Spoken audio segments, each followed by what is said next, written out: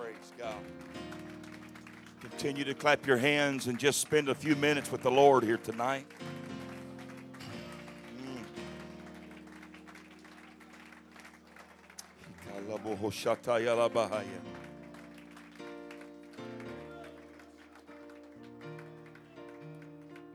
Praise God.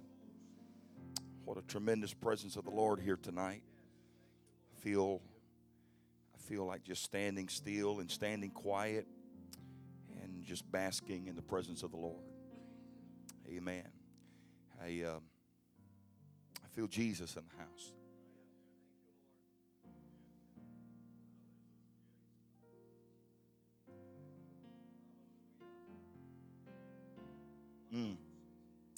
Would you just lift your hands and your voices one more time and just take your time. We'll go back to our worlds in a few hours. But right now, come on, men. Come on, men. Come on, men.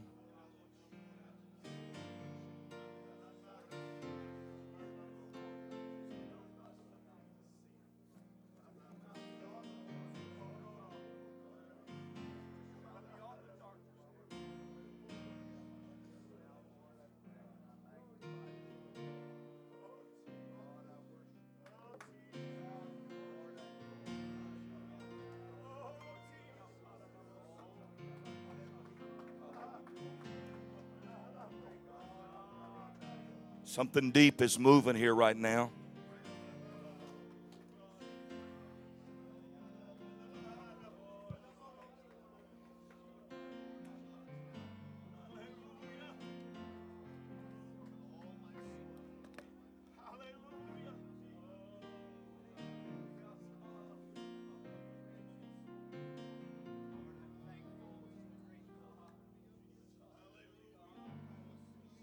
Hallelujah. Hallelujah. Hallelujah. Nothing else matters. Nothing else is important, God. Let strength be in this place tonight, God. The power of your Spirit baptize us, unite us.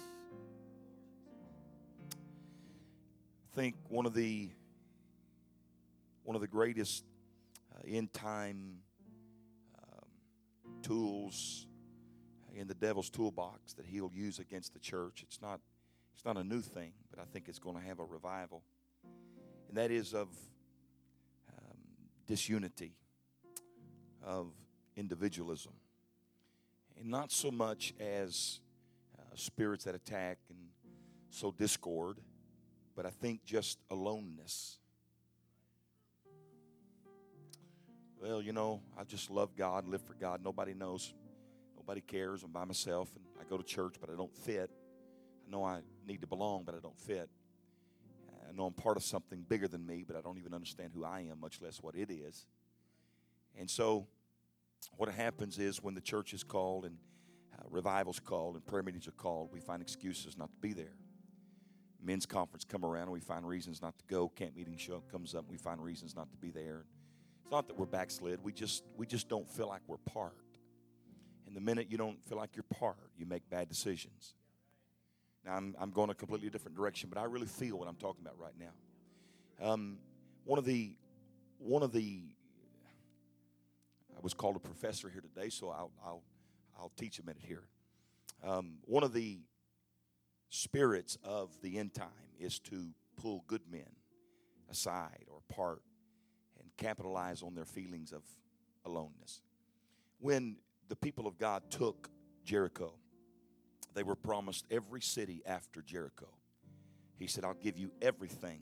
It all belongs to you. What I'm going to ask that you just give me what's mine. That's it. It's not hard. Just give me mine first. And so the people of God, after 40 years of wandering, 400 years of bondage, they finally walked in. The walls fell. Great deliverance took place. The people of God marched through Jericho. When it was all over with, they celebrated. They slapped each other on the back and said, look what the Lord has done. Good things have happened. And then they went to Joshua and they said, look, here's the deal. Ai's next, but Ai is not as big as Jericho. So instead of sending the whole army to Jericho or to Ai, let me go alone. Let me just take 3,000 men going down here. And Joshua thought, that's a pretty good plan. And so he sent 3,000 men, and they went to Ai. The problem was when they got to Ai put a whooping on them. I mean, it sent them back like beat down puppies. And when they went screaming back into Jericho and to Joshua, they said, you told us that God said that everything else was ours. And so Joshua sought the Lord, and the Lord said, here's the problem. The nation of Israel has sinned. Please hear me. The entire nation has sinned. In that, Achan took of the accursed thing. Let me tell you how powerful oneness is. We've built an organization on it. The entire church is built on the power of one. One Lord, one faith, one baptism, one Spirit, one God, one heaven, one objective, one purpose, one. And so he said, here's what you're going to do now. You're going to bring the whole nation to me. Are you still with me? You're going to bring the whole nation to me. And then I will pull of the tribe, and you'll send the other 11 home. And when the tribe stands before me, I will single out the household. And when the household stands before me, I will single out the family. And when the family stands before me, I will show you the man. There were easier ways to do it because God already told, and they knew it was Achan. But God wanted to teach the church a lesson. If you ever going to make it and get all that God's got for you, you're going to have to understand how powerful unity is. And you may have 99, but you don't have 100. And the enemy's tactic is to get you to feel so alone that you don't buy in to the total picture. And if he can just get one or two to pull back or drag their feet, it's very simple. God judged the entire nation because one man sinned. He said the whole nation sinned. The whole nation didn't sin. Achan sinned. And Achan was judged. And it is the door of hope now. Is that not right? The valley of Achor is also a door of hope. A hope of revelation, hope of understanding, hope that you won't do what he did. And the lesson learned is the devil wants me to think that I'm all by myself, that I don't belong to anything bigger than what I am personally. And if he can get you to feel that way, he wins. But if that is true, can you not imagine how powerful the move of God is when the whole nation comes together, including that one man? See, here's my point. In Genesis chapter, are you okay standing a minute? In Genesis chapter 10, the Bible says that the whole earth had one language. Is that right? Genesis chapter 10. The whole earth had one language and, powerful word next, and one speech. See, we all share the same language, but that don't mean we're saying the same thing. We all have the ability to speak the same because we have the same language, but it doesn't mean we're on the same page. And to prove the point of the power of having the same language and the same speech, the story of the Tower of Babel is explained to us. And the people said, we will now go and we will build and we will have.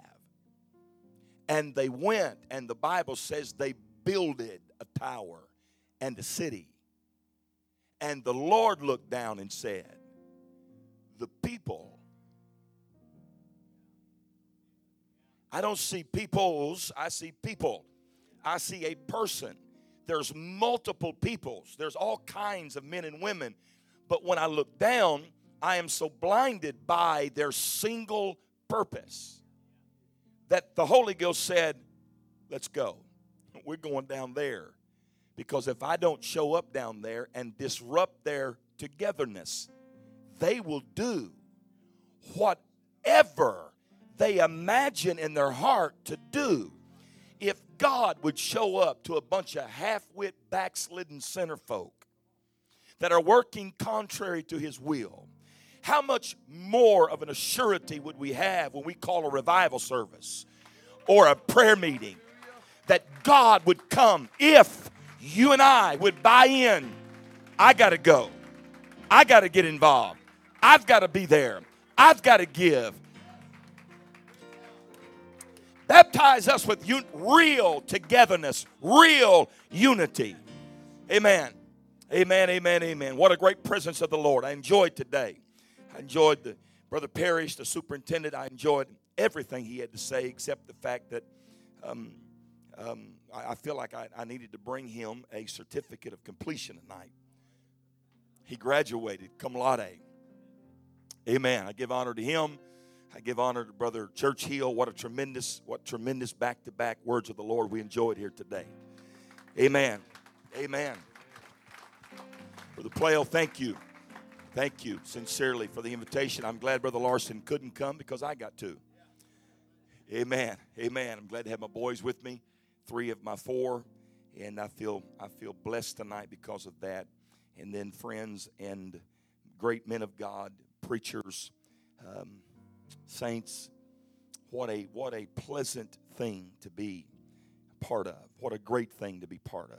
What a joy to be part of. We're part of the church. I know I'm taking just a minute, but just hang with me.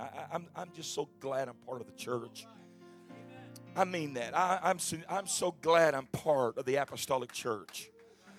I'm glad I know that baptism must be in the only name under heaven given among men whereby we must be saved. I'm glad my boys know that God is not a triune. I'm glad my boys know they got to repent and be baptized and live holy and righteous and godly. I'm glad to be part of you tonight. I'll say it again. I'm glad to be part of you tonight. I'm glad I'm your brother. Well, I'm evidently more happy about that than you are. I'm glad I'm your brother, and I'm glad you're my brother. I'm glad we're in this thing together. Amen. Amen. I have labored, biblical word there, in the word of the Lord. I made up my mind that we're racing a rapture, and there's so much we got to get right that pretty sermons and just preach to preach, those days ought to be behind us. They really are. I hope I don't get in trouble with this. You ought to demand the pulpit to bring fresh bread.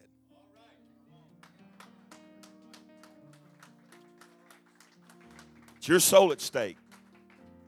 Amen. But last night, this morning, felt heavy, felt mandated to go in a certain direction. And but tonight, if you'll just let me have just a few minutes, I'll try not to write an epistle and be long. Don't promise anything, but I'll try. If you'll turn with me to the book of Isaiah chapter 22. And then we're going to read out of the book of Ezra chapter 9. And thankful to be here, blessed to be here. And I say that sincerely, honestly. Black Shears, tremendous people. More so, great friend of mine. Love them, love Mason. Good to see Mason here tonight. I'm just doing it to embarrass him. You don't have to say amen. Amen. Isaiah chapter 22. Verse number 22. If you have it, say amen. And the key of the house of David will I lay upon his shoulder. So he shall open, and none shall shut. And he shall shut, and none shall open. And I will fasten him as a nail in a sure place. And he shall be for a glorious throne to his father's house. And they shall hang upon him all the glory of his father's house. The offspring and the issue, all vessels of small quantity. From the vessels of cups, even to all the vessels of flagons. In that day, saith the Lord of hosts, shall the nail that is fastened in the sure place be removed, and be cut down and fall, and the burden that was upon it, that's who's going to suffer the most. Ezra chapter 9, verse 8, and now for a little space of grace hath been shewed from the Lord our God to leave us a remnant to escape, and to give us a nail in his holy place, that our God may lighten our eyes and give us a little reviving in our bondage. For we were bondmen, yet our God hath not forsaken us in our bondage, but hath extended mercy unto us in the sight of the kings of Persia to give us a reviving. Would you say reviving? And this is it, to set up the house of our God and to repair the desolation thereof, and to give us a wall in Judah and in Jerusalem. Would you say that with me? And to give us a wall in Judah and in Jerusalem. I want to preach to you tonight, and I will hasten and I will hurry if God will help me. The kingdom. Personalize it, my kingdom, my house, my family, my marriage, my life, my eternity, my kingdom rest on the nail. My kingdom rest upon the nail. Lord Jesus, I feel very burdened and passionate, God, about what we're fixing to speak about. There's so many great men in this house. So much rest upon us as men, God. We need your help. We need your presence to baptize this place. Pray with me. Lift your voice. Come on, folks.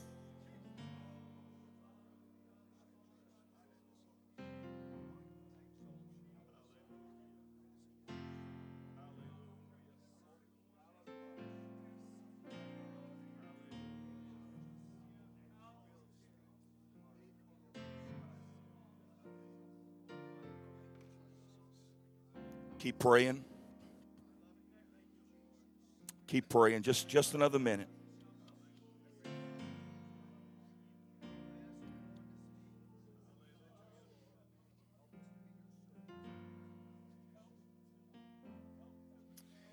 You may be seated. It was between Henry and Richard, both desiring, both of royalty, trying to be the king of England. It was one man's agenda warring against another man's agenda. It was here that a blacksmith asked the question, do you think there will be a battle? The smith went on with his work. The smith was challenged by those that were preparing for the king's army and the king's horses. He was challenged, he was commissioned to put horseshoes on the king's horses. The smith went to work. He worked tirelessly. He worked long, many hours, hot, sweaty, tired. From a bar of iron, he made 4 horseshoes. These hammered and shaped and fitted to the horse's feet. After the horseshoes were fitted, hammered out, made from the blacksmith's anvil, then the most important thing, he began to nail them on. After he had nailed on 2 shoes, he found that he had not enough nails for the other 2. I have only 6 nails, he said, and it will take time, more time than what you have given me to hammer out 10 more. But the groom looked at the blacksmith and said, oh, well, won't 6 nails do anyway? Put 3 in each shoe. I hear the trumpets now. King Richard is most impatient. The nails, 3 nails, only 3 nails in each shoe will surely hold them on. Yes, I think we will risk it. Matter of fact, put 3 nails to each shoe, but hurry, the king is waiting. Now the battle has been raging for some time. King Richard rode hither and thither, cheering and fighting, leading his men in literally the battle of his life. His enemy, Henry, who wished to be king, was pressing hard upon him. Way out on the other side of the field, King Richard saw his men begin to fall back. And without much help, without soon help, they would soon be beaten and the kingdom lost. So history says he spurred his horse, kicked her in the flanks, and rode harder than he had ever ridden before. He was hardly halfway across the stony field when one of the horse's shoes flew off. The horse was laying on the rock. Then another shoe came off. The horse stumbled, and his rider was thrown to the ground.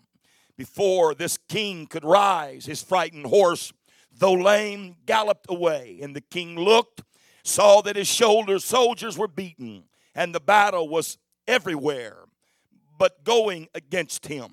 He waved his sword in the air. He shouted, a horse, a kingdom for a horse. But there was no horse for him. His soldiers, intent on saving themselves, they began to run the opposite direction, and the battle was lost.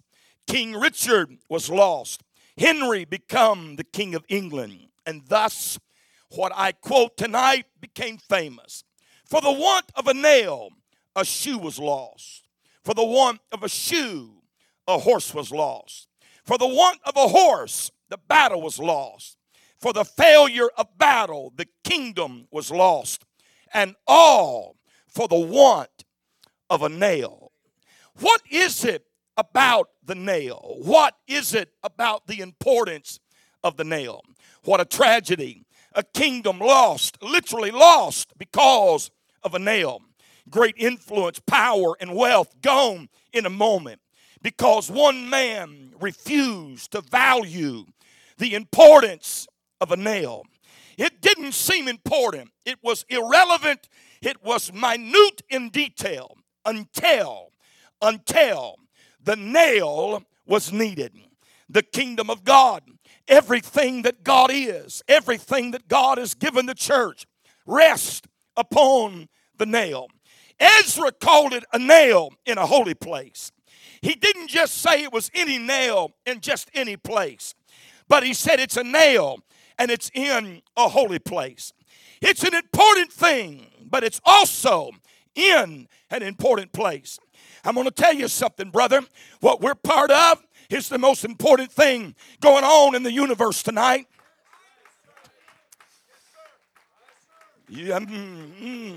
I don't think you heard me. There's no government meeting. There's no business meeting. There's no CEO convention. There's no presidential briefing more important than what's going on in this building right now tonight. When the men of God meet, there's nothing that trumps it. Hallelujah. Hallelujah. Clap your hands and give God great praise here tonight. Hallelujah. Hallelujah. In my text, Ezra and Isaiah, it comes at us when Israel had been in captivity for some 490 years. It was Babylon that had enslaved her.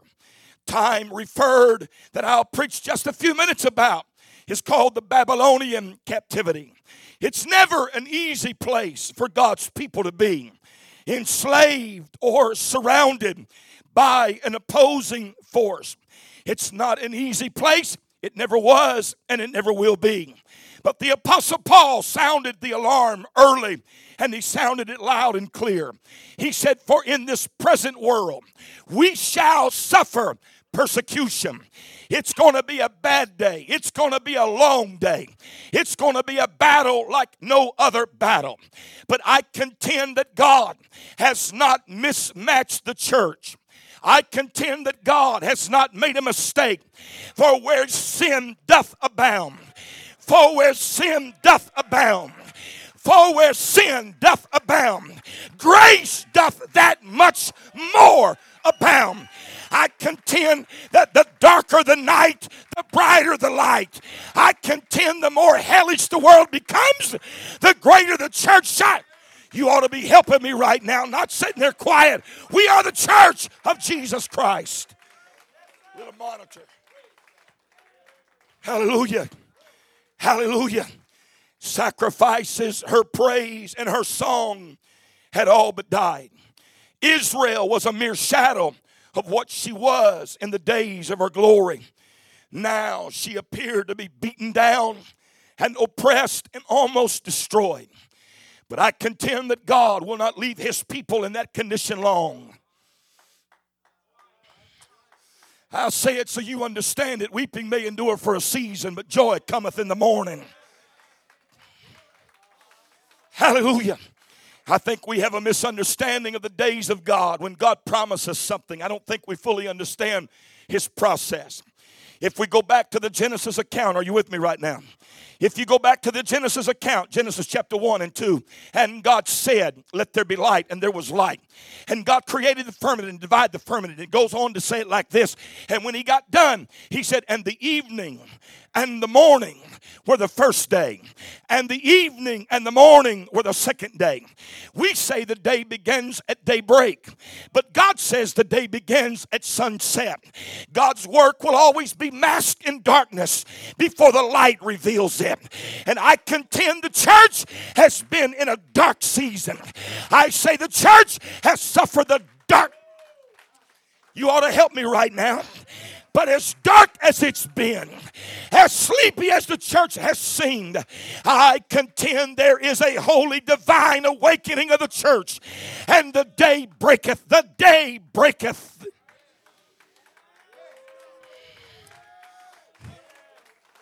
Hallelujah. God won't leave us there long. His people, those that really belong to Him, can always rest assured that God's promises will always, without doubt, come to pass. Persia overthrows Babylon. Cyrus, the king of Persia, makes a decree that sets the Jews free and allows them to return to Jerusalem and Judea. With that little bit of pride that could be summoned, Israel lifts her head and marches out of Babylon. A fragment of the number who went in finally come out. If one wanted to, they could look at it and say that the freedom is really useless. The people are small in number and weak and frail. The walls and the cities of their homeland have been destroyed. They might be free, but they're coming home to ruins. The decree of Ezra comes to us now. That old prophet of Israel who refused to see things through human eyes. Rather, he lifted up his eyes unto God, and God began to speak to him. In Ezra 9, 8 and 9, he says, for a little space, grace hath been showed from the Lord our God, to leave us a remnant to escape, and to give us a nail in His holy place, that our God may lighten our eyes and give us a reviving in our bondage. But He hath extended mercy unto us at the sight of the kings. Hear me now. And He brings in that Jerusalem and Judah is where it's going to start. Jerusalem and Judah is going to be the grand ignition or the igniter of the restoration of the church. I contend tonight that if God's men don't find their praise and if God's men don't find their prayer, we will never have the revival of the end time. That the restoration that's coming to us, even in this men's conference, is the understanding that I am a mighty man of God. Woo! Clap your hands. Come on, clap your hands. Hallelujah.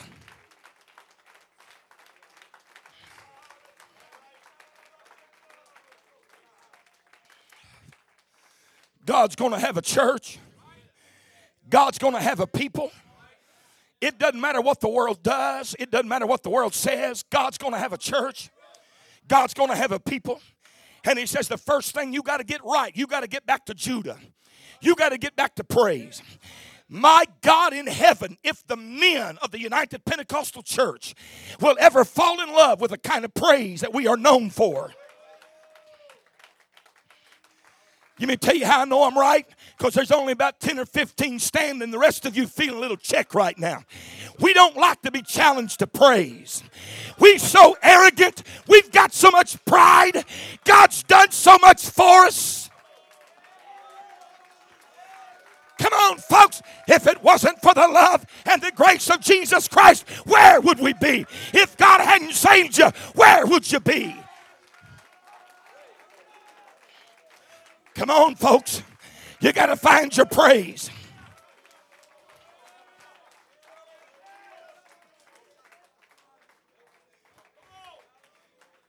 I want you to hear this statement. Stay where you are, but I want you to hear this statement. The praise that I'm preaching about is not a response to preaching. It's a lifestyle. It's something you abide in. It's something you live in. It's something you create. It's not just a response to a preacher's sermon, but it's something that I understand God inhabits the praises of his people. You know why your church may be a little on the dead side? Because you forgot that you're the key to it. I don't know if you heard me that or not. I said, if you're blaming your church for being dead and twice plucked up, go look in the mirror. You'll find the problem. Problem's not the pulpit. The word of God will always go across the anointed. We're just not building God a house for him to abide in. I'm not talking about you jumping up when your preacher preaches and say, I affirm that. I'm talking about when you get out of your car and you enter into his presence and you walk into his gates, and you don't do it with murmuring and complaining, and you don't do it with negativity. You just start walking in saying, I am a mighty man. I'm not a weak man. I'm a mighty man. I'm a man of Judah. I live.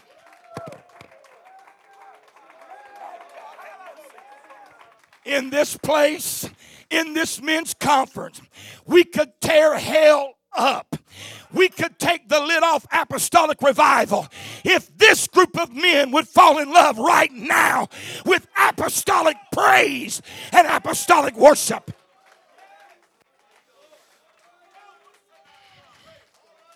Hallelujah.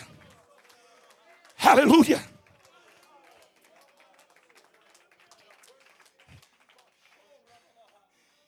Somehow we gotta get an understanding that when the day of Pentecost was, they were all in. Oh, there's that oneness again. They were all in one place and in one mind. There's that language and speech again. And suddenly, my God, have mercy. How long has it been since you've been in a pulpit preaching and suddenly the Holy Ghost fell? Well, we got to organize it. It can only fall during song service and altar service. Suddenly,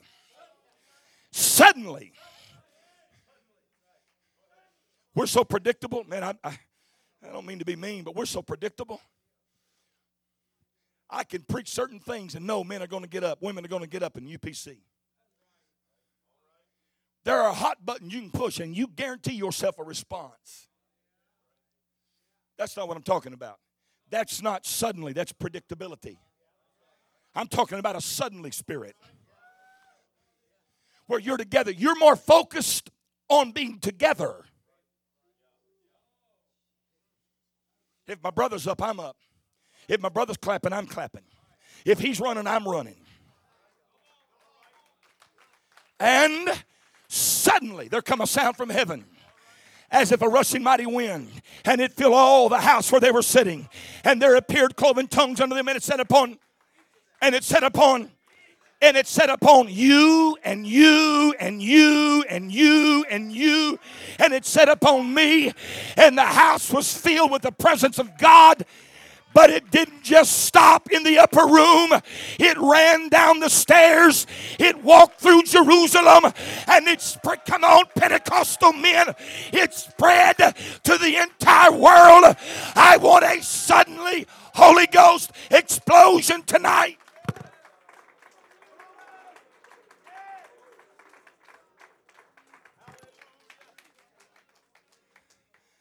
And when it was noised abroad, they come running. And they got to looking at these new Pentecostal people. And they said, y'all drunk. That's the only thing that explains your actions. You're drunk. When's the last time we were accused of being drunk?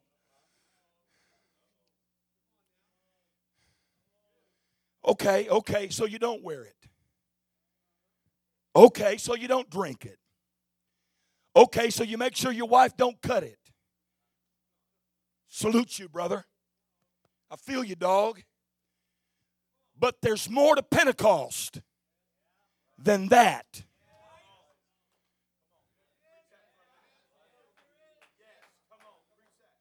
Boy, I'm feeling bold right now. There's more to Pentecost. And look, don't negate those other things. They're important. Brother, you got to come out from the world. You got to be separate. You can't touch unclean things. You can't live like the world and love Jesus. You can't talk like the world and love Jesus. You can't dress like the world and love Jesus. Come out from among them, be ye separate, saith the Lord, and I will receive you unto myself. I'll be your God, you'll be my people. You'll be holy because I'm holy. Here we go. But the day of Pentecost happened when the explosion, being the product of togetherness, took place. And they began to shout. And they began to worship God. And the Holy Ghost moved through their cities. And their cities came to them and said, y'all are drunk. And it gave the preacher the first opportunity to share the good news of Jesus. No wonder we're not having people get the Holy Ghost, because those that already have it don't.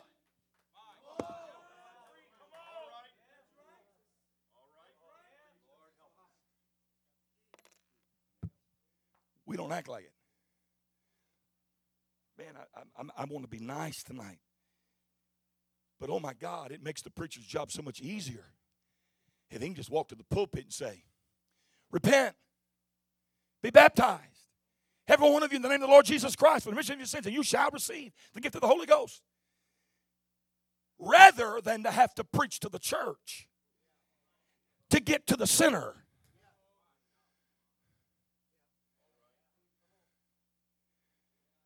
I'm feeling that alone spirit right now, Brother Scott. Move me. Go ahead. Can I just, I'm going to do it anyway. I'm so tired of arrogant Pentecostals. I'm so tired of the junk we put up with in our pulpits. I'm so tired of looking out there to people that got saved or think they're saved. They think they're saved. And preaching through their carnality and preaching through their preconceived ideas to try to get to the drug addict or the cokehead. You can't even preach to sinners because the church is in the way. You're supposed to help the pulpit, not hinder it.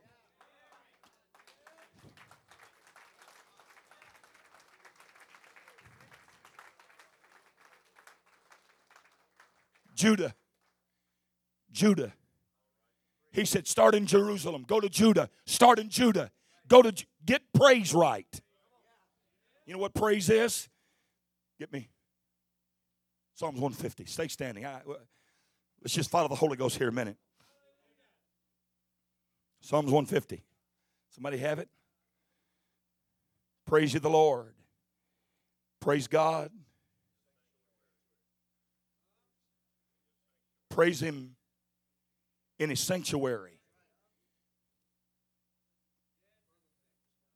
I'm just waiting. Praise Him in His sanctuary.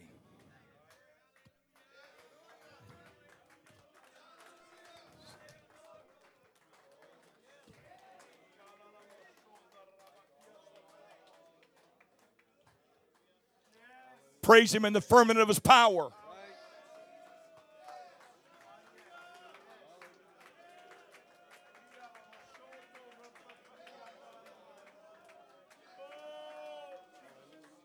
Praise Him for His mighty acts. I wasn't there when Lazarus was raised from the dead, but I think I'll praise Him for doing it anyway. I wasn't there when Israel walked across on dry, but I'll thank Him, I'll bless Him, Come on, Pentecostal men, you are biblically commanded to praise Him for His mighty.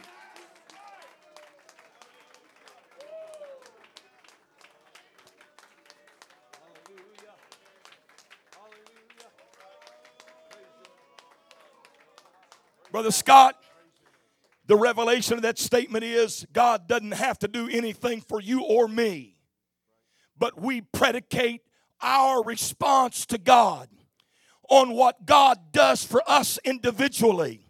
And when we think God is unjust or unfair, we punish Him. You don't have to like me right now.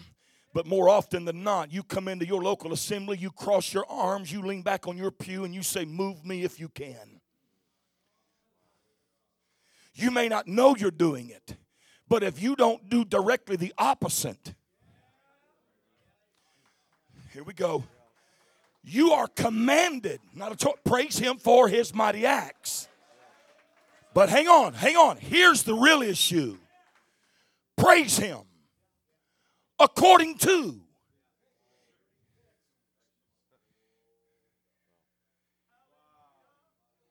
You ready?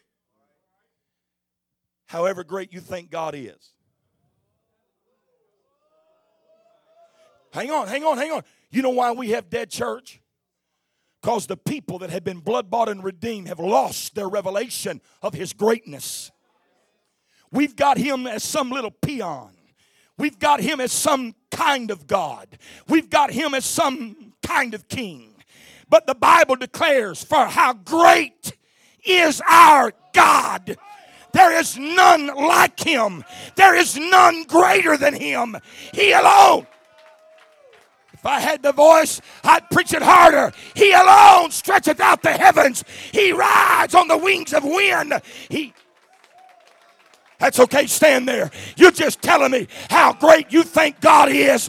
But if you can weep in his presence, if you can clap in his presence, if you can give God praise, you'll understand my God is great, and he's greatly, and he's greatly, and he's... Come on, sir. Praise him with greatness. Praise him with excellence. Praise ye.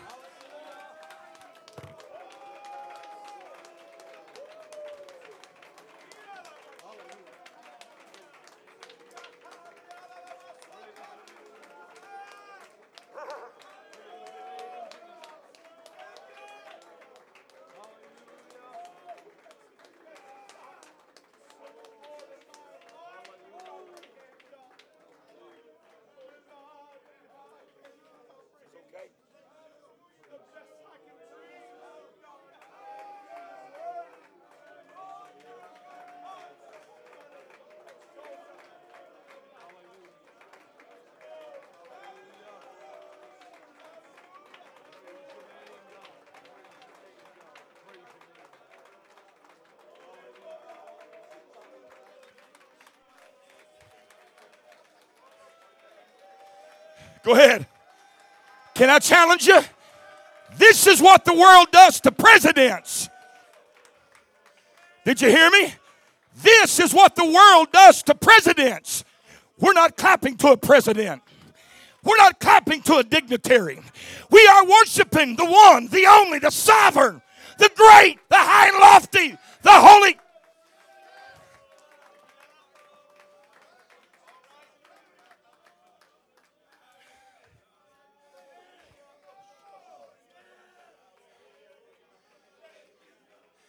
If I stopped every one of you and I made you come up here face to face and I asked you, so how great is your God?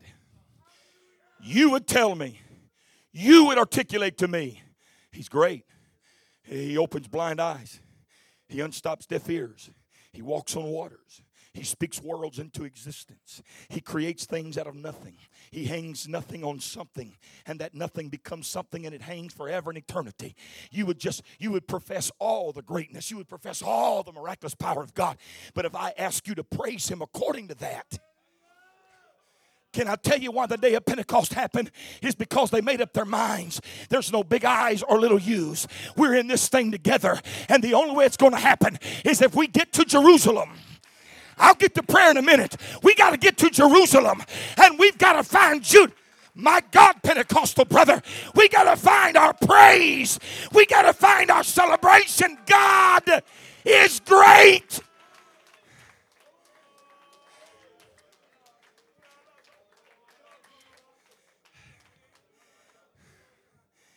And then he said, after you get to Judah, you got to get to Jerusalem. Jerusalem is known as the house of prayer. When you talk about Judah, it's synonymous with praise. You say Jerusalem, it's synonymous with prayer. God says if you're going to have a nail in a sure place, you're going to have to be a praiser and a praying man. How come that's the two hardest things for men to do? Seriously, come on. Ain't no femininity here tonight, it's just us. How come it's hard for us to praise and pray? Because we're masculine. Because we're Tarzan. We beat our chest and swing vines. We gotta prove that we're tough and we have need of nothing. And if you praise, you are admitting one greater than you. And if you pray, you're acknowledging you need him. And men have a problem acknowledging something greater or stronger than themselves. Let me just tell you something. Paul had it right. He said, without you, oh my God, I can't do anything. I'm so weak I can't even lift my hands without you.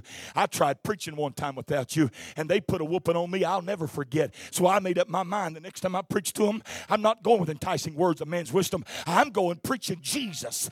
I'm going preaching Jesus. My God, I know he's greater than I can't do anything without. Come on, brother. Admit with me right now. Without God, we're powerless. Without God, we can't do anything. Without God, we can't even live.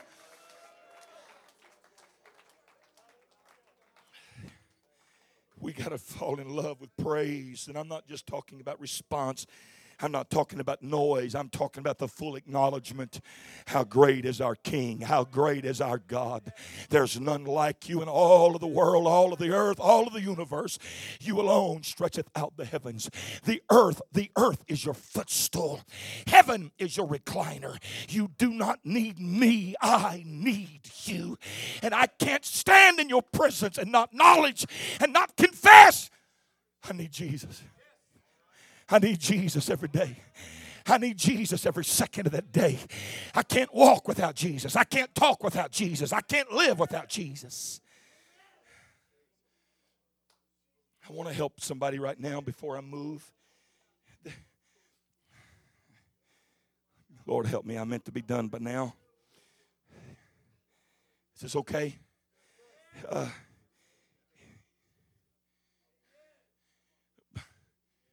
Brother Scott, will you help me? I shouldn't even ask you that. I know you will.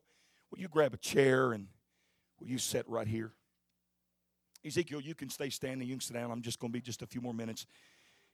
But Ezekiel chapter 28, Ezekiel 38 is the introduction of how Lucifer got kicked out of heaven.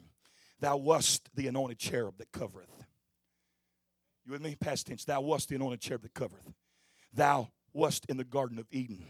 I anointed and I put you there. I also placed upon thee a covering.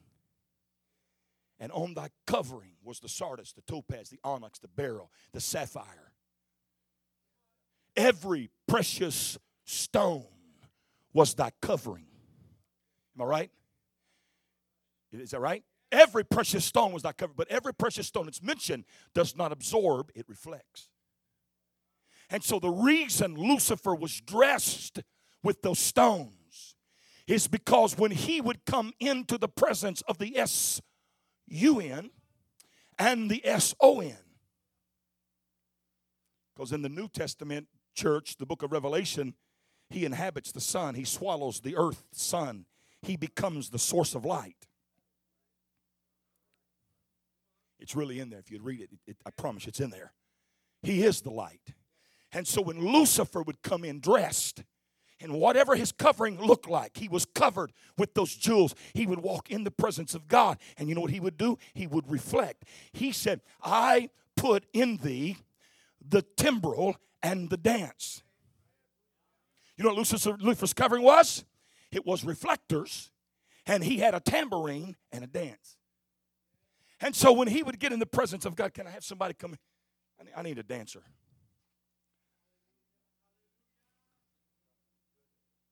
Proved my point, didn't it? Must be preaching to men. Thank you. That's okay. Get right here. You're going to look at the Lord. There he is. When you get there, I just want you to move a little bit and act like you're playing a tambourine and just dance, just like this. Now, this is the devil right now. You're playing a good devil right now.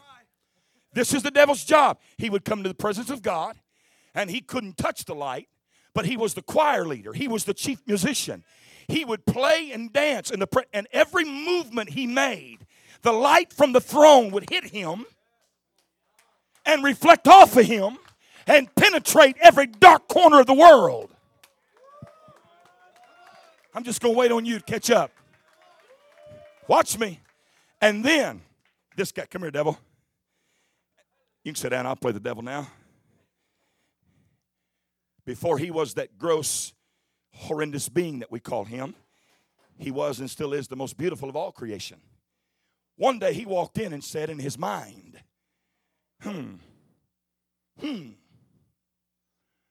don't really think I have to do this. Here's what I'm going to do. I will exalt my throne.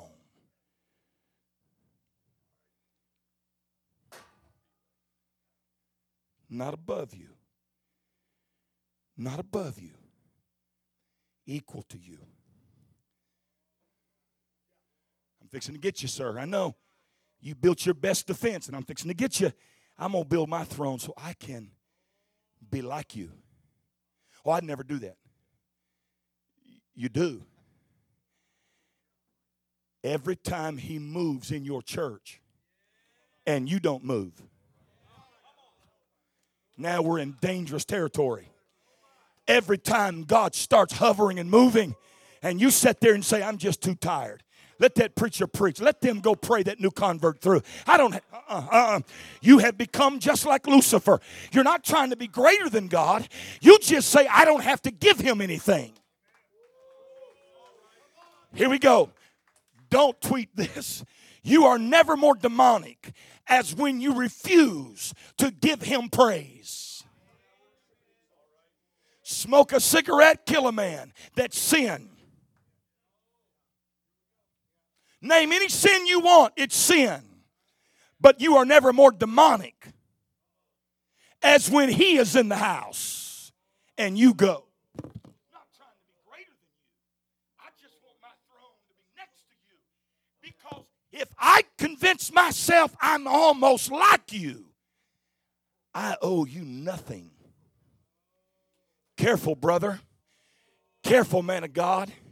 When that foul spirit convinces you that you've lived for God long enough that you've earned the right not to.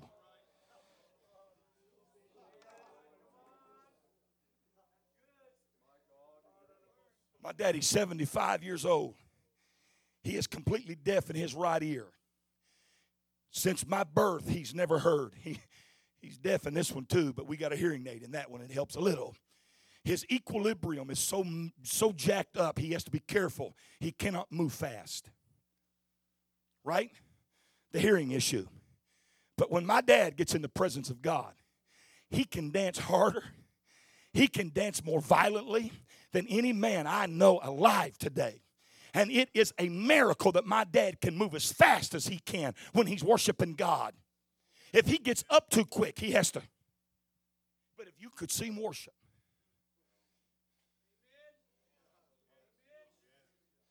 What my dad could say is, I can't move fast, so I can't worship too much. Preacher, you'll just have to understand, I'm just not that kind of guy. That's just not what I do. I'll pay my tithes, and because that's all about you. Well, I may not ever get asked back. Whew. I'll give an offering. I'll raise my hand to give that $1,000 support because I want the church to know I gave it. But there's going to have to be a time in your life.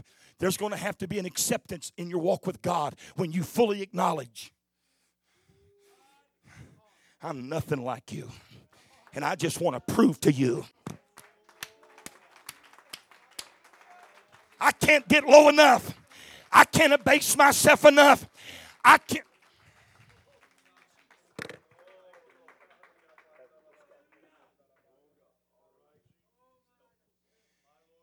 The next thing you read, and I beheld Satan fall like lightning. You know how long God tolerates anybody that wants to be equal to him?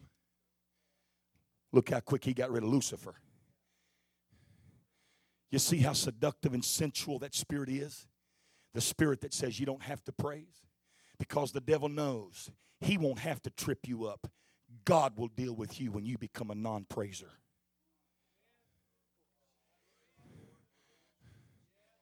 You'll graduate after tonight.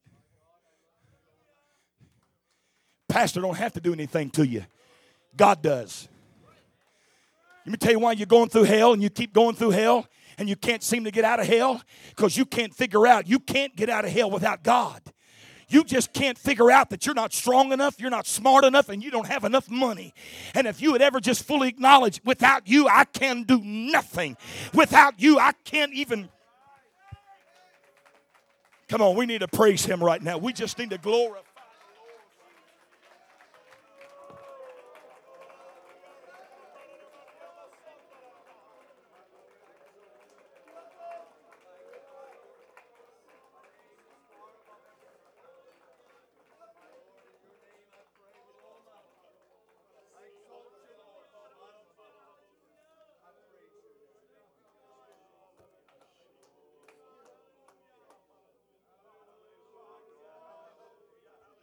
You may be seated.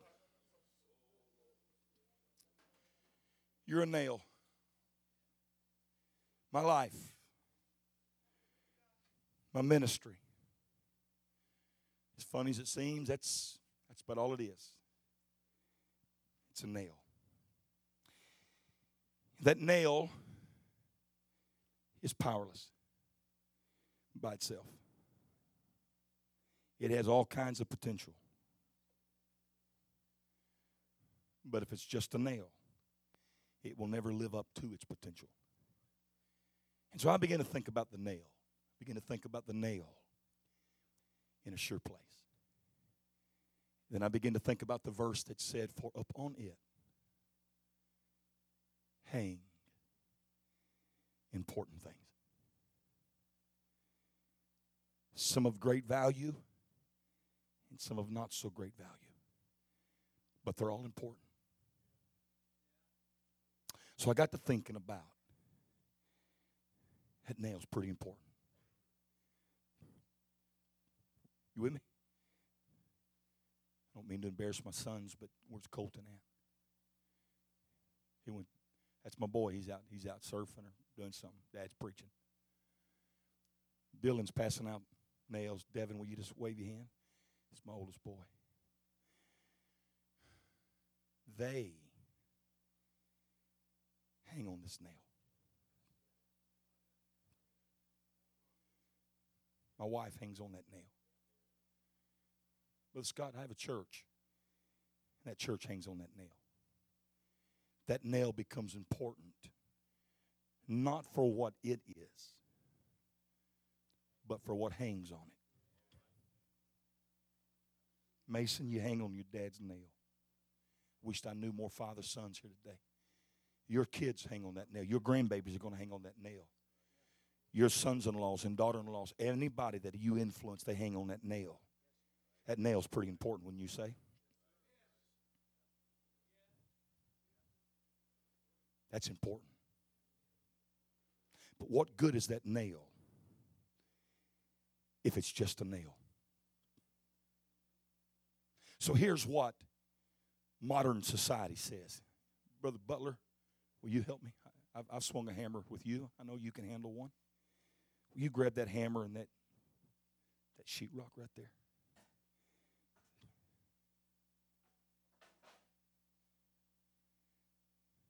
That's pretty important. I've met your wife and your kids. You've got a boy here somewhere. There you are. That boy rests on that nail. So it becomes important of what I drive that nail into. Because the nail is me. But what I put it into determines its strength. Because that hangs on it needs to know that the nail is strong. But not just the nail. I'm going to hold that up here, Brother Butler. If you'll just nail your nail into that just in the sheetrock, not in the pulpit. That's good enough. Will you hold this microphone? You hung your nail.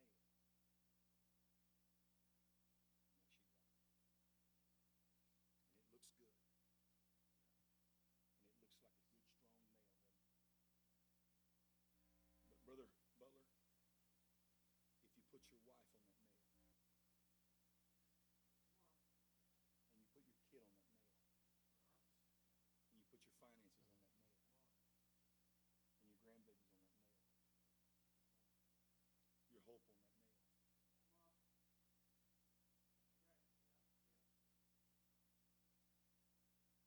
And so you try to come back to church and get some strength, because all that hangs on it. And the preacher preaches to you, and all that hangs on it. There'll come a day when you're going to drive by that bar, go to Churchill,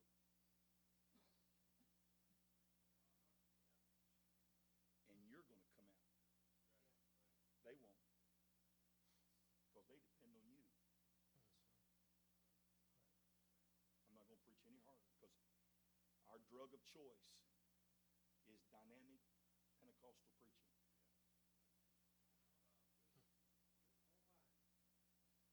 And if you're not screaming, you're not preaching to us.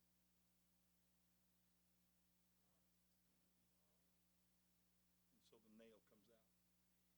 It wasn't your wife's choice, Brother Butler.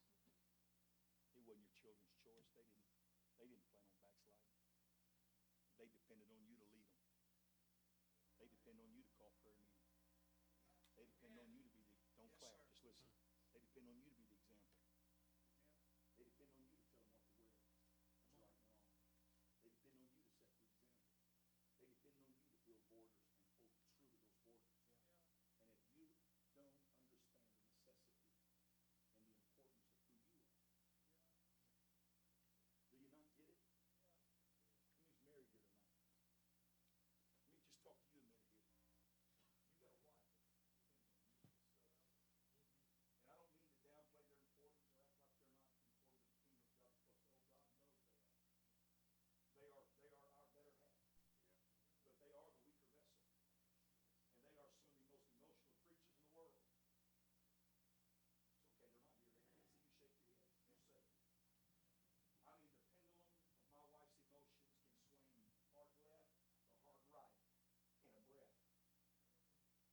Somebody in the church can say something, and she's done. Somebody get on one of my kids, and she's 4,000. With me? Life, the job, whatever. They just can't handle. They're not made to handle what you can handle. And they're not supposed to, because they know they've got a nail to hang on to. They know at the end of the day, they get to rest on that nail. And they depend on me. My wife can be so emotional because she knows there's a counterbalance to her.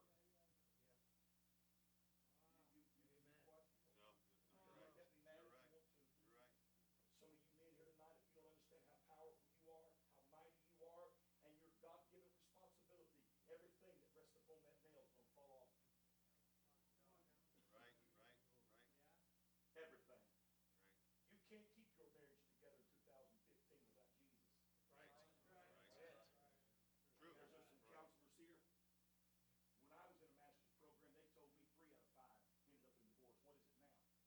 I just read somewhere it's 4 out of 5. That's more than 50%. That's almost 75%. That means 4 out of every 5 marriages will end in divorce. That's a statistic that's supposed to be outside the church. But it is prevailing in the church. Yes, it is. Yes, it is. How is that prevailing in the church? I'll tell you how. Because the men that I'm talking to right now do not believe how important they are. You don't think that you're a mighty man. You think you're some insignificant piece of flesh that God just felt like saving because you were so horrible. That's not the truth. The reason God saved you is because He knew the value of your wife and your life and your children and your future and your purpose. And He put it all in that nail, and He said, you are important to me, because what will hang on you is also important to me. So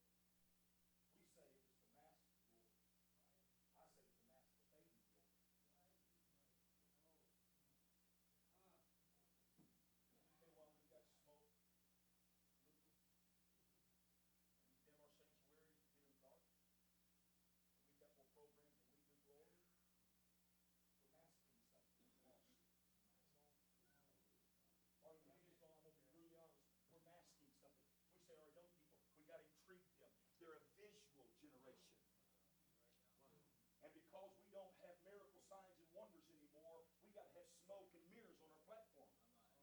We got to mesmerize God's church because we don't have what we used to have. Let me tell you the fix for it. Get rid of the veil and get back up the mountain.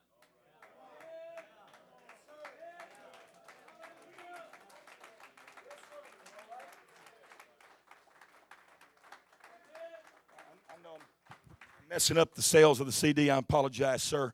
We got to quit fixing what we're missing and get back to getting what we've lost.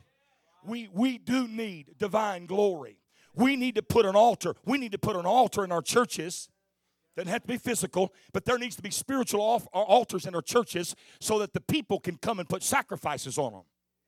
Because God will not respond with fire if there's no sacrifice. You can't make a sacrifice if there's no altars. Quit masking what we've lost and acknowledge we got to get back to the mountain. We got to get back faced. Jerusalem is still the answer.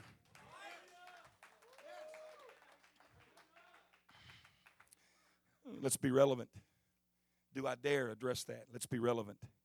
Let's fit in. I told my boys, look, I'm not against casual dress, and don't judge me harshly. I have a hard time preaching in blue jeans and my shirt tail out.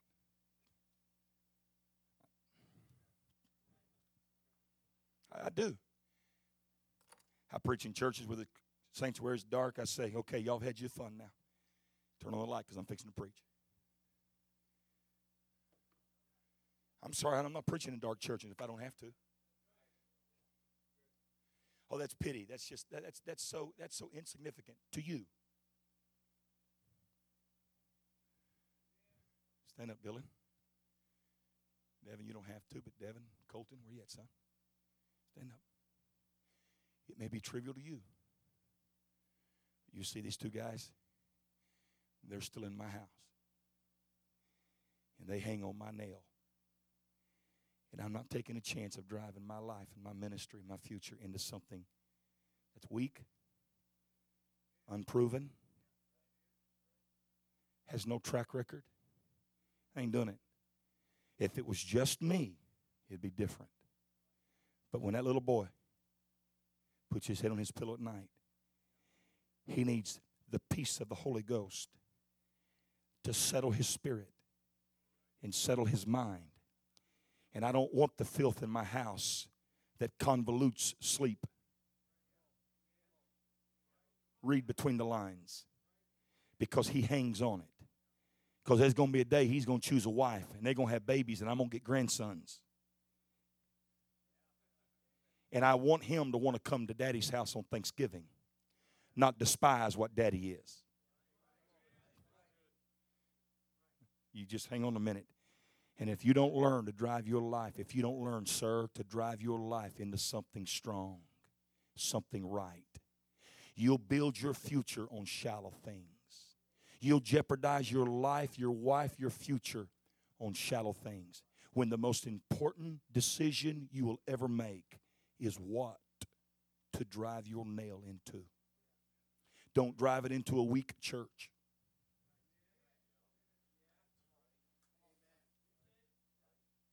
Grab a piece of wood. On it hangs. On it hangs. And Brother Butler, there's a lot of strength in that nail. You take an old 16-penny nail and hundreds and almost thousands of pounds can hang on that nail if the nail is driven right and into something equally as strong. You can't hold them by yourself. You are incapable just being the nail. And so what you drive the nail into becomes equally as important as the nail. So I made up my life in my mind. I'm not going to drive my life into anything that's shallow. I'm not going to drive my life into anything that the nail would ever have a chance of coming out on its own. If the weight on the nail has the potential of pulling it out, just waiting on you. So I decided, Brother Butler, to drive the nail. Please don't hit my finger. Into something. I'm going to tell you something, brother. I'll give you $1,000 right now. I'll give you $2,000 cash right now, if you can pull that nail out without the hammer.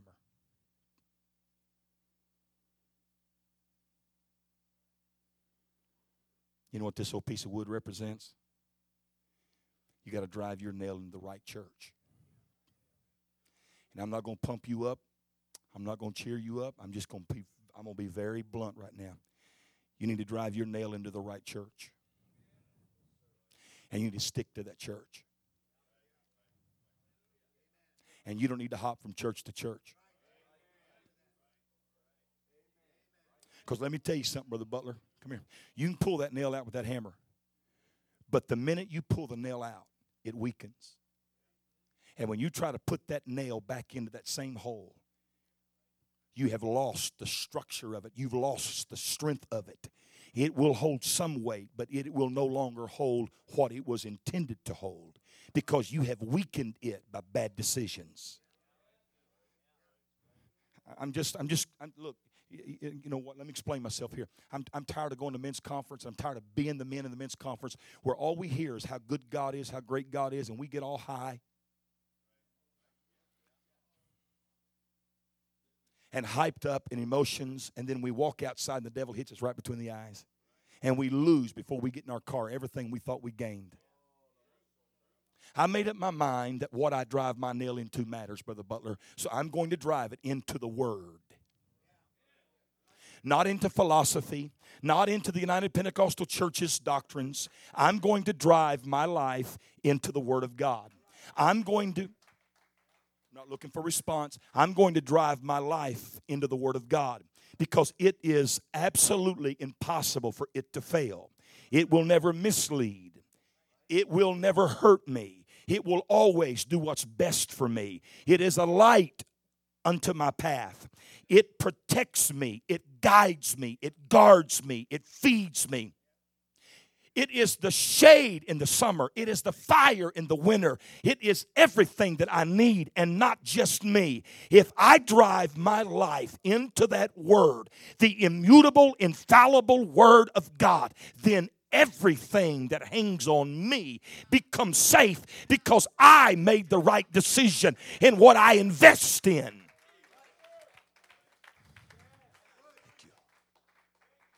You need the right church. You need to drive your life into the Word of God. You need to be a student of the Word of God. You need to be daily in the Word of God. You need to love the Word of God. Thank you, Elder. I think that says enough.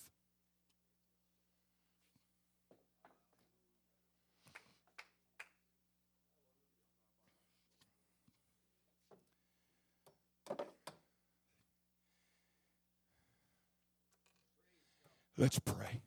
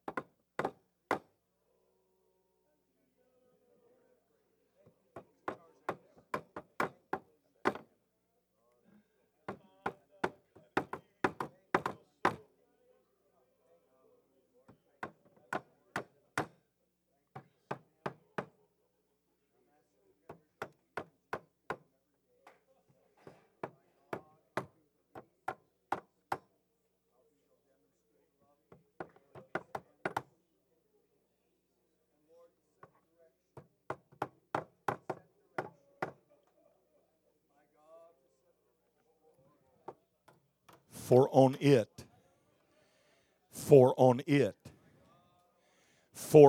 hang the vessels, both small and great. All the big decisions you make of your life, all the small decisions you make about life, the important things of your life, they rest upon those decisions. if you don't drive your life into something that can hang and hold, you can't get your life devoted into a church that loves the divine inspired Word of God. You ought to fall in love with the Word, the church, the body of God. You ought to fall in love with the doctrine of Scripture. You ought to fall in love with Calvary all over again. You ought to love your man of God for preaching to you the Word of God. You ought to support it. You ought to support it by putting your nail in that local church. Come on, men of God. On it, on those nails, on this decision hangs all of the vessels, both small and great.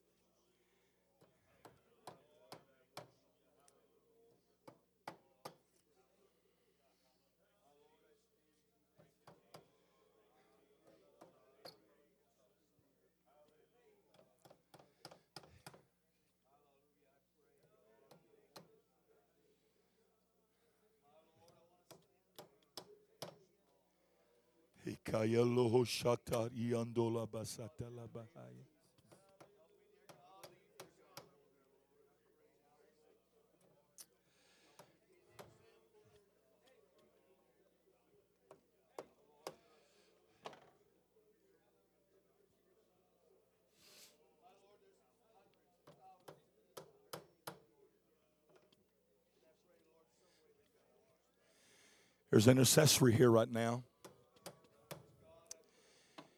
There's a deep travail here right now.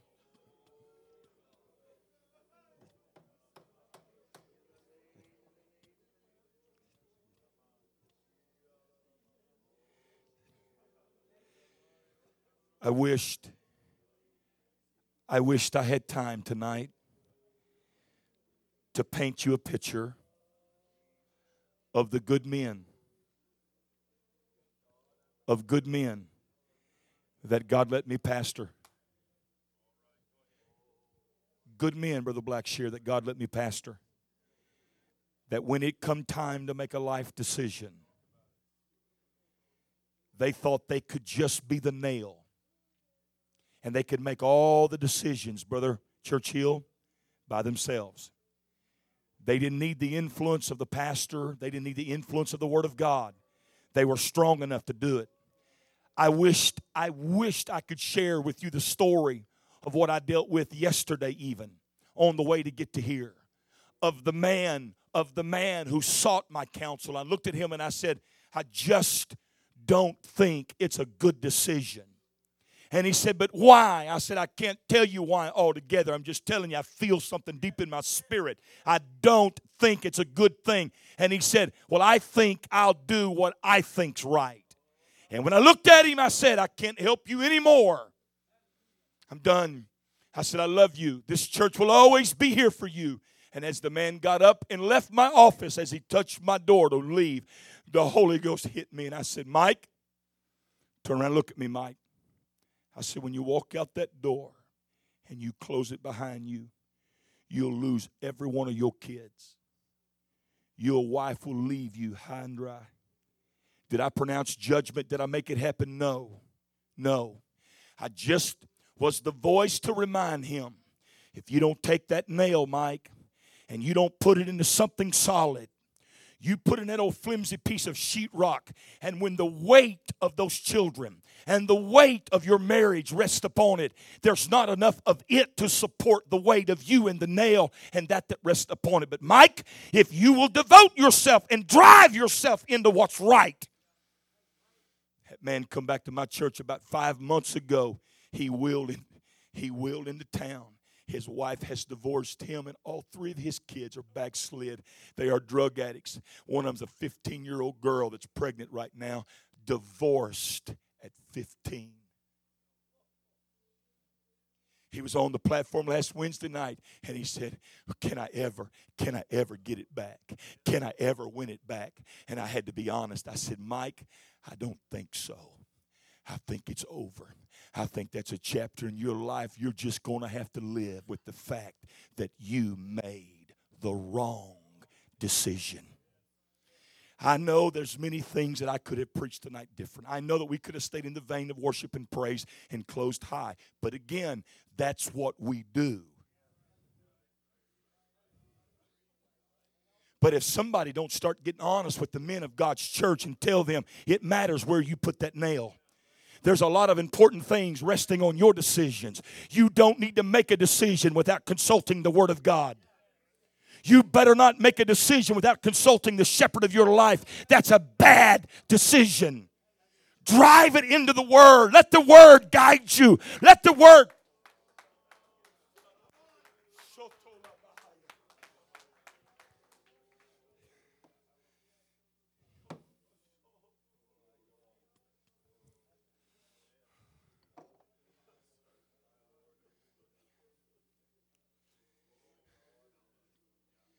Son, I can't tell you why. I can't tell you why. Sometimes it don't make sense. But I'm going to tell you what I promise you. I promise you that I took my nail. And Cole, I drove it so deep in the Word of God that I won't even move a day without first seeking it. I promise you, Colton, you'll never ask me a question that I do not season my answer based on the Word of God, based upon the Holy Ghost. I want you to know, Colton, from this day forward, you can rest on my nail. Because I have driven my life into something that is eternal, something that will never change, something that will not grow weak with use or age. It is forever, it is forever, it is forever. You can live safe, you can live sound, you can. Or, Colton, I can drive my nail into this old world's thinking, where things the church teaches and preaches, they're just outdated. They're just old stuff. It's just not applicable to us today. And I can take the restrictions off your life and just tell you to live however the world thinks is fair. I can drive my life into something like that. But you remember, son, you hang on that nail. And it matters what I do with my life.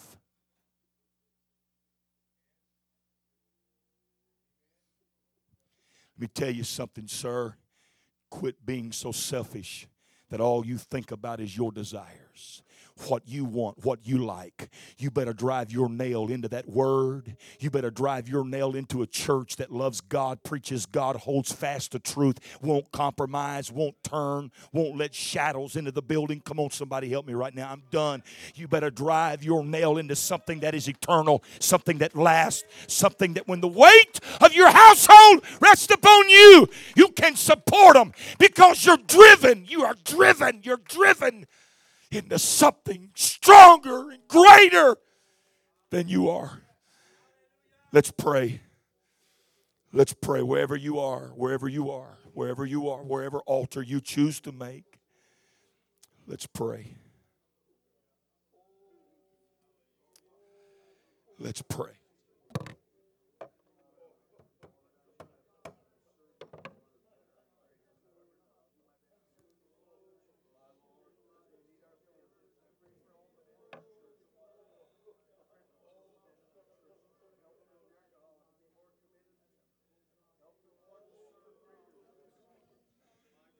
Keep praying. Come on, Pastor. I want to talk to you a minute. Come on, preacher. I want to talk to you a minute. It ain't time for us to change our doctrine. No, sir. It's not time to become relevant. It's not time to fit in. It's not time to change what has always worked. It's not. I don't care how big the other churches are. I don't care how flamboyant they are. I don't care how large their attendance is. That is irrelevant to me. What matters, man of God, is are we still preaching? Are we still contending for what the Apostle Paul and Jesus... Come on, preachers, help me just a minute. Let's show our men that we are driven in the right thing. We won't compromise. Let me tell you something, brother. If your pastor's here, you can count on him. You can hang your life and your children and your future on your man of God. I know I've been long and I'm out of time. Would you pray with me right now? Can we lift our voices? Come on, men of God. Come on, mighty men.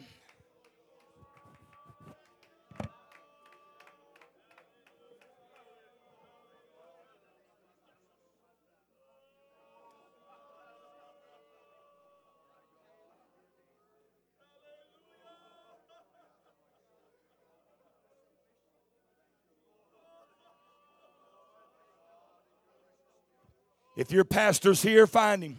I'm not telling you to lay hands on him. I'm just telling you to stand with him. Just stand with him. If your shepherd's here, go stand with him. If your covering's here, go stand with him. If your pastor's not here, find your district superintendent. Find one of the presbyters. Find one of the elders of your district. Thank you, man of God. Thank you, nail in a sure place. Thank you, strength of my life.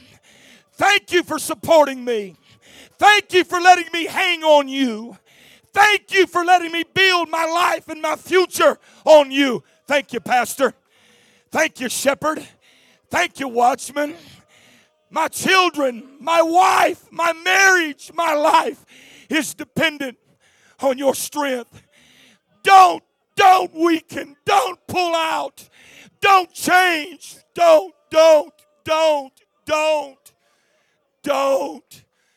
I depend on you. I need you. I hang my life on you. My children are dependent on you, man of God. Please, sir. Please, Pastor. Please, Shepherd. Drive your nail into the sure word of God.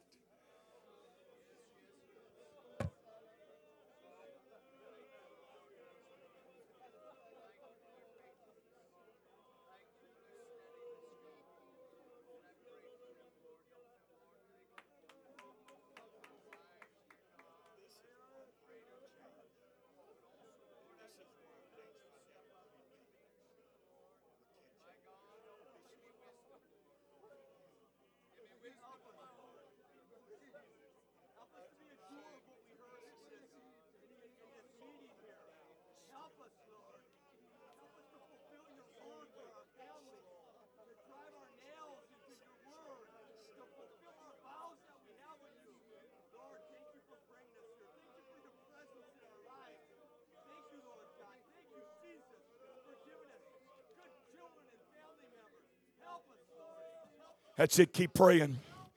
This is a sure place. This is a sure place.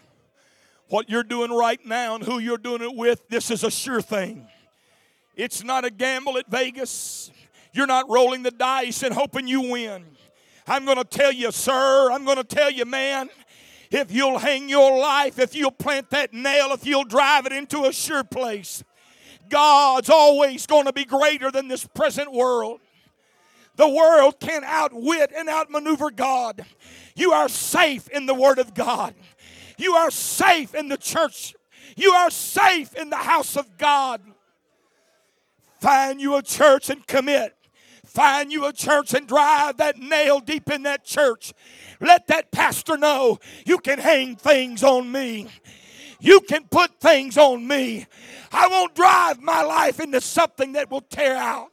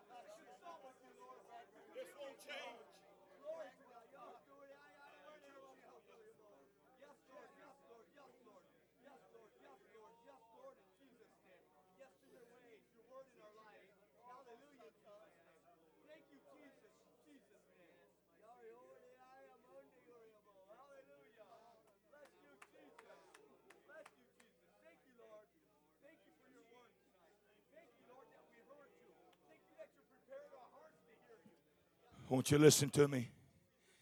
There's a lot of pressure. There is a tremendous amount of pressure. Some of you don't even realize it. But there's so much pressure, Elder Churchill, coming from the laity. They're putting an unprecedented amount of pressure on their man of God. Well, why can't we? But I mean, does that really matter? I mean, I know it was okay then, and I understand it from my dad.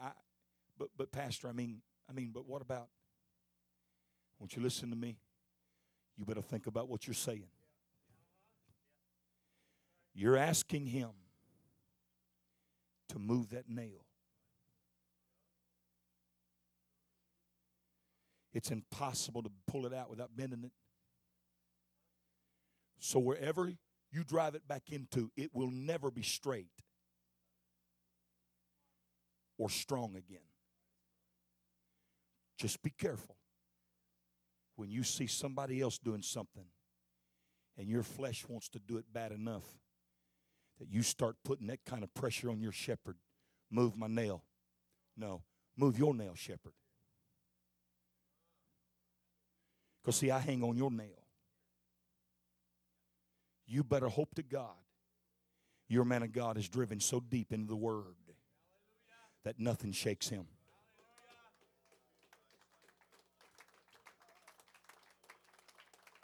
I'm not blowing horns. I'm not blowing horns, and I'm not just building up friends. But I'm going to tell you what. I've had so many of my peers, so many of my friends decide that this fellowship was too strict. And our doctrines couldn't be explained. And it makes me so much more appreciative of my friends. I know you're my elder, but I appreciate the fact. Brother Glover, I appreciate the fact. But I am a little more thankful that my generation, we have lost some of the dearest and closest friends. I lost a 30-year friendship when they started saying, well, that's not important anymore. Well, you really can't prove that. Well, that's really not what Paul meant. And they yank that nail out and they drive it into something. And now look at them. I'd rather go to heaven halt and blind and lame than to miss heaven. I'd rather get there and the Lord look at me and say, you silly, silly, silly thing. You could have done all that. Than to get there and him say, you foolish, foolish man. You should have done none of that.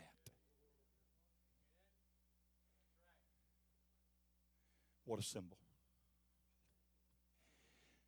This is his word.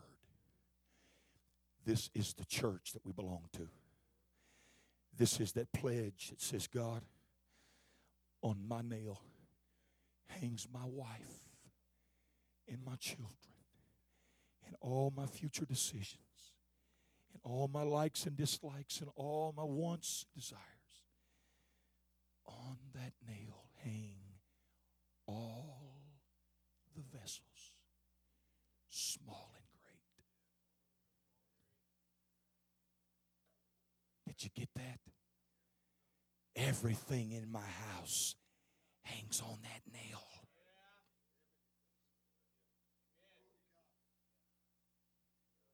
I walk away from pulpits like this and I beat myself up because I'm thinking, God, if we don't get this right now, if we don't wake up, God, if the people of God don't.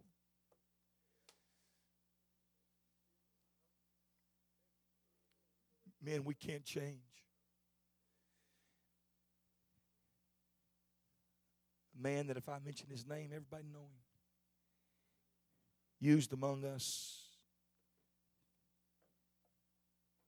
a while ago, went to social media and said, I baptized some new converts in my church, and I baptized them in the name of the Father and the Son and the Holy Ghost, which is Jesus Christ our Lord.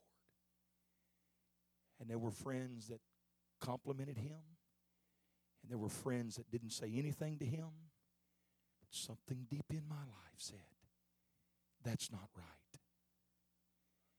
I can't drive my nail into that. And I normally stay away and off stuff like this, but I publicly said, what an embarrassment. What a damnable doctrine. How dare you insult the integrity of Scripture? You won't find anywhere, anytime, any place, baptism being commanded or issued in the name of the Father, Son, and Holy Ghost, which is Jesus Christ. That's a cop-out. That's you pulling that nail out of that and driving into that because you want more things. But the problem is the weight of those things are going to tear you out of that, and you won't be able to handle it. I'll tell you how you're going to be baptized. In the name of Jesus Christ. That's it. Because those boys, those future preachers deserve a church that is not a mud hole, but it is a spring of living water. They deserve to take something that's rooted and grounded in truth, not compromised. I want to put a fight in some of you. I've driven my nail in the Word of God. I've driven my nail into the church of the living God, and I'm not moving. My old pastor used to say it like this, come hell or high water, I'm not moving. I don't care what hell says. I don't care what doctrines. I don't care what comes down the pike. Listen to me, devil. You can attack. You can wage war. But the Word says, win without the Word says, no weapon formed against me shall prosper. Every tongue that riseth against me in judgment thou shalt condemn. For this is the heritage of the servants of the Lord, and their righteousness is of me. Micah 7:8, rejoice not against me, O mine enemy, for when I fall I shall arise. When I sit in darkness the Lord shall be a light unto me. Why would I want to leave that kind of power? Thank God for every apostolic Jesus name man of God here tonight. I salute you, and the church is safe because of you.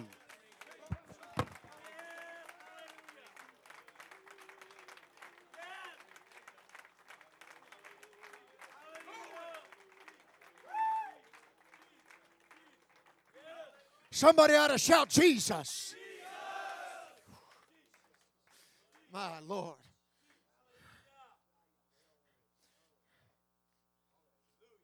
So anybody can honestly say they're leaving this place the same way they came? No way. No way.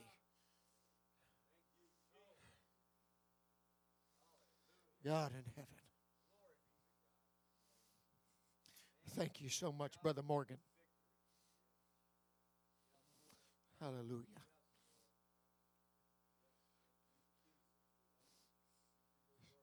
Those times it's just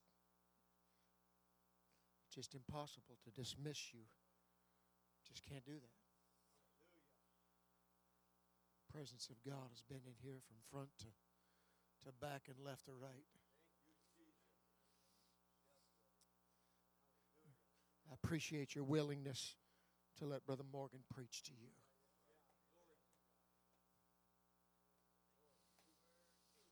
I want to be a better husband. I want to be a better father. I want to make a difference.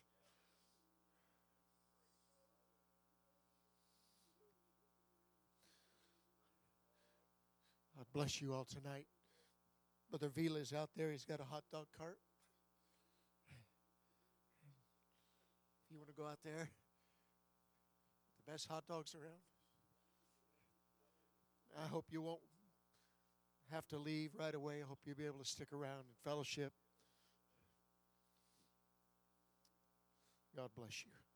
We have breakfast in the morning and service. If you have not paid your registration, whether it's one session or any session, could you please see me? We'll get that squared away and done and over with. Thank you again, Brother Morgan.